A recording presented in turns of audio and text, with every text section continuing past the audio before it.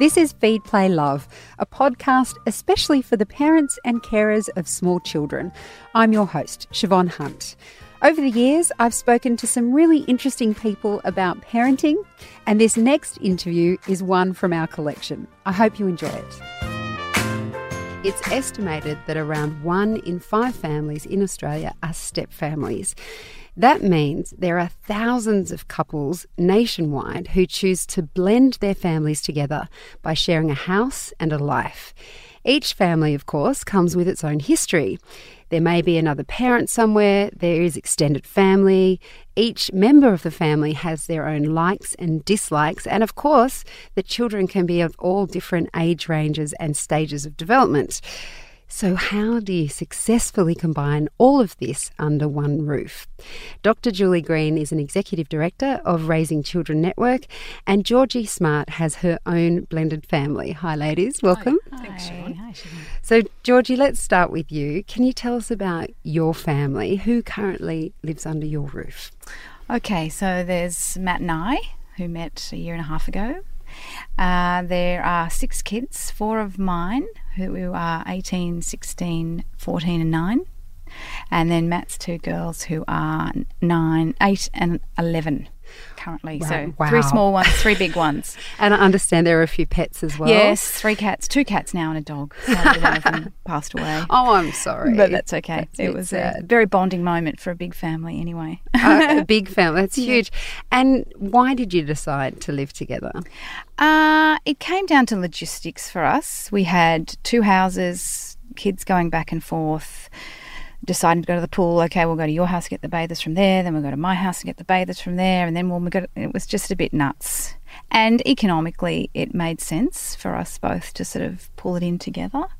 And we loved each other. We wanted to hang out more. And when you've got lots of kids in tow, it just made sense. I had my kids 80% of the time at that point, and so it just made sense that we pulled it all together. And Julie, do you find that that is a big reason for families to come together, is actually just on pure practical reasons? Absolutely. Yeah, what Georgie's outlined there is probably one of the most common reasons for families to decide to combine their families, just financial reasons, practical reasons, and also that decision comes from a commitment that they do want to build a new family together, and they choose a time that's right for them. So here's the tricky thing, right, Georgie? So you met Matt online. Mm-hmm. You liked him. Yeah. You had a nice relationship. Yeah. And obviously that is the start of a blended family, is that coupling and that love and all that sort of stuff. How do you move forward from that in terms of where his kids fit into your life and your kids fit into his life, in the sense that there's never a guarantee that you're going to like the person's kids or that your kids will like their kids and vice versa. How much do you have to think about that before you move in together? Look, that's big. And I think, to be honest, you go back a bit, and when you even meet somebody, that's part of it. You know, I met a guy who had a 2-year-old little girl, and I went, it's really nice, but it's those little things aren't going to work. So when I've got 3 boys and 1 girl, when I met Matt, it was 2 girls. I thought, well, tick, that's good. And then, of course, we fell in love with each other. Why was that a tick? Well, it was just balanced it out a bit. Okay, the gender balance was good. Yeah, the gender balance. So it was, and the age group worked well. You know, I had 5-year gap with my 9-year-old, and then he's got 2 girls that fitted around that age. It just all sort of worked, looked like it would work. And of course, once I met his kids, we met each other's kids separately on our own before we introduced the kids. So I met his girls, he came and met my kids, because that was an important part. Like, do we like each other's kids? And we both did, and we both realised... Phew!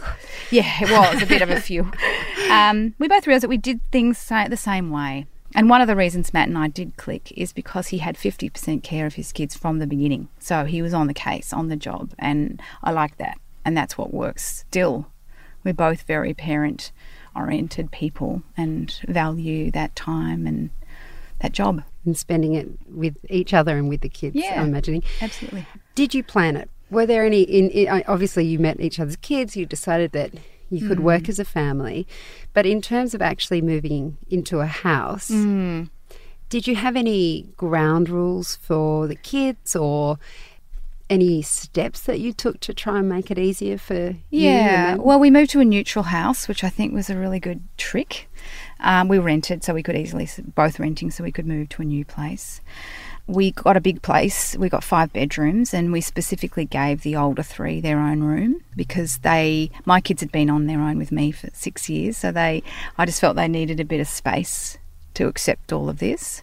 And the 3 little ones were just so excited to be together and huddling around and jumping on the trampoline that we put them in a big room together with their own little corner. And that's gone really well. I think that was the main thing. And just... we moved in separately, like they moved in first, we came in next. We involved the kids in the actual moving, the designing of the house, where we should put things, and we just did it that way. And it's worked pretty well. We've had our few issues.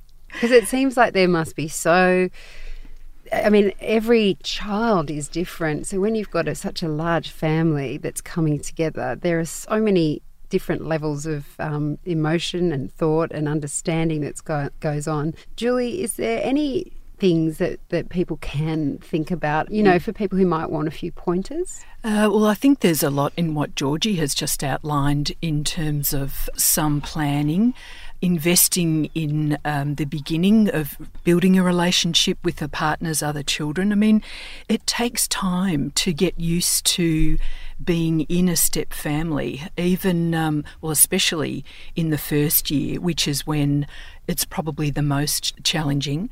A lot of families feel that things have started to settle down by about the 2-year mark. But as you said in your introduction, there's so much going on, and it's important that the couple invest time in their relationship with one another, that the biological or original parent still spends time with their own child or children, as well as spending time with their partner's children. So there's a lot of relationship building, and it won't all happen at once. So it can be good just to pick a few things to focus on in those early months or in the first couple of years. And by and large, relationships do develop. I mean, they don't always gel as people might hope for, but often there's those warm relationships do develop over time. I mean, we are told a lot, Georgie, as parents about the importance of the relationship with your partner. Mm-hmm. And this is the second time you're having a family with someone else. It's always hard when you have kids to find time for that person. I can't imagine how hard it is with 6. I mean, is that something that you and Matt work on? Yeah, well, look, we have a fortunate situation at the moment where the other kids do go out at the same time to their other parent. It was a bit of a logistical operation.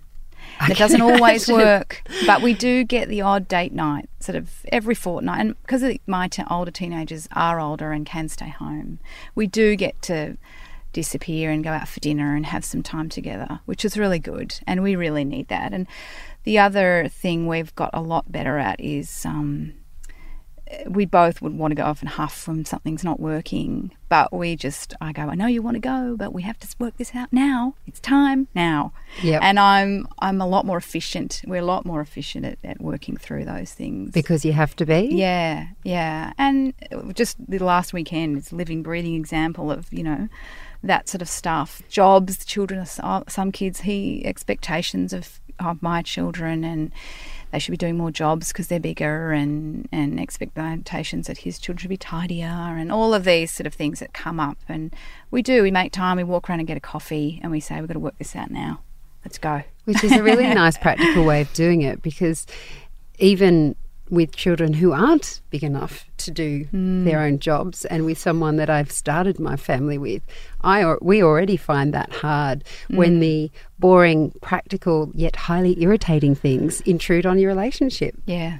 It's tough. Well, and there's just a lot of washing, and it's insane at our house. And it's really, I've started working, like I was explaining to you off air, and we've had to get them in to help, and it's teaching them, taking initiative, looking at the roster. We tried to do it without a roster, and then we decided we just need a roster. Yes. Never underestimate the power of an Excel spreadsheet. Spreadsheet on the wall in the kitchen. But they really do like it. They go to it and say, "Oh, you're on dishwasher, so and so, come on, dishwasher," and it works. It works, and it means that we are feeling a bit less pressured.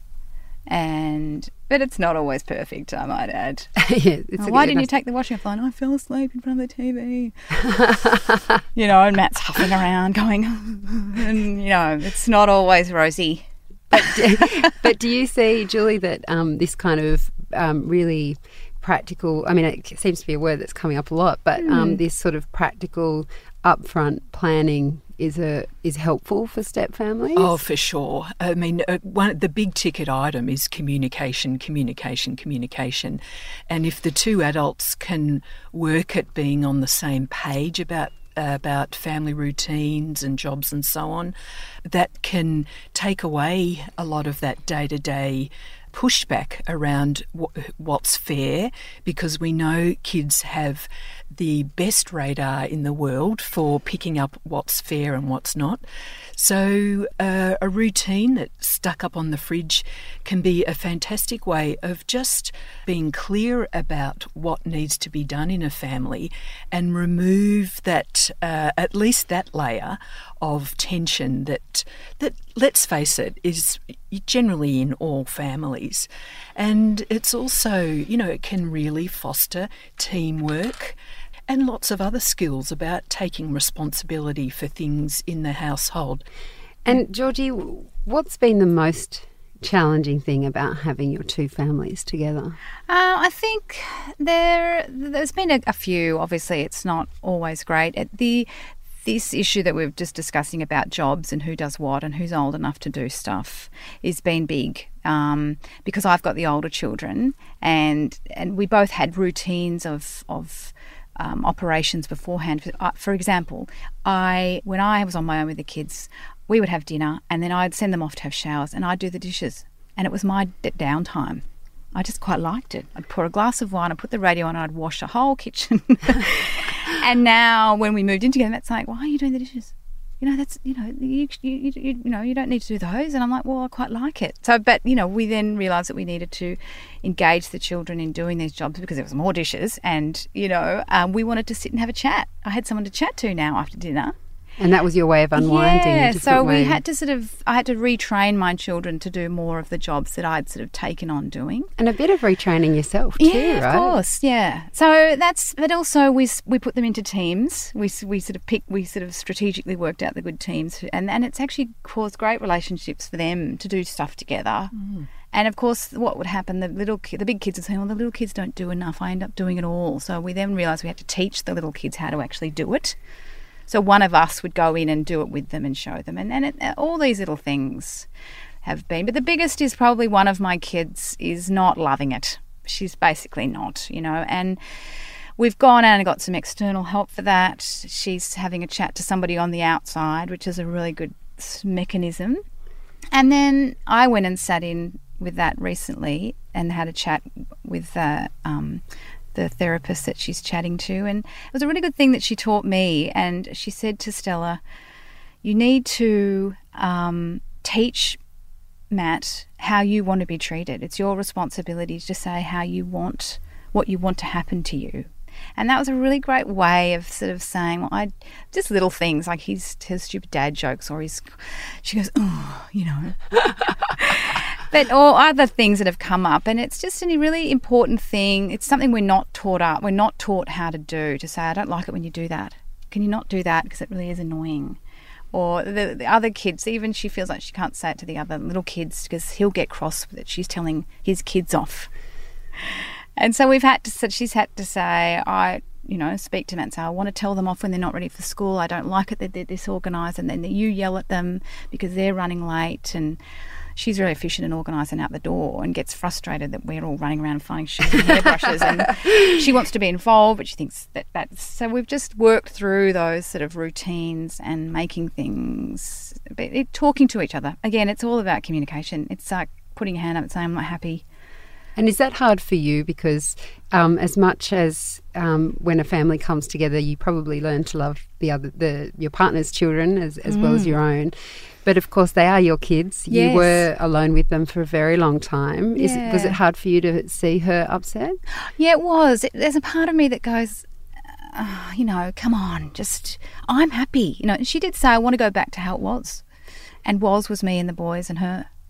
And I sort of was really honest with her, and I said, we had some great times, but it was also really hard. I really struggled on my own.